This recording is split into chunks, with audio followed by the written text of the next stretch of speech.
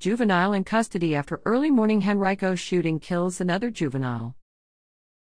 Update June 21, 3:15 p.m. The juvenile shooting victim has died, according to Henrico police. Original article June 21, 10:23 a.m. A juvenile suspect is in custody after an early morning shooting in eastern Henrico County left another juvenile with critical injuries. The shooting happened just after 12:30 a.m. in the Audubon Village Apartments in the 4900 block of Wood Thrush Circle, across from the shops at White Oak Village. Once on scene, responding officers located a juvenile male inside a residence with obvious signs of trauma. Police started life-saving measures until EMS officials arrived to transport the victim to an area hospital, where he remains in critical condition. During their investigation, detectives quickly identified the suspect and took him into custody.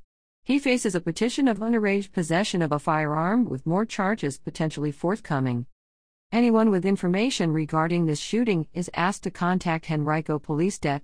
C at 804-501-7323 or submit tips anonymously through Metro Richmond Crime Stoppers at 804-780-1000 or by using patips.com.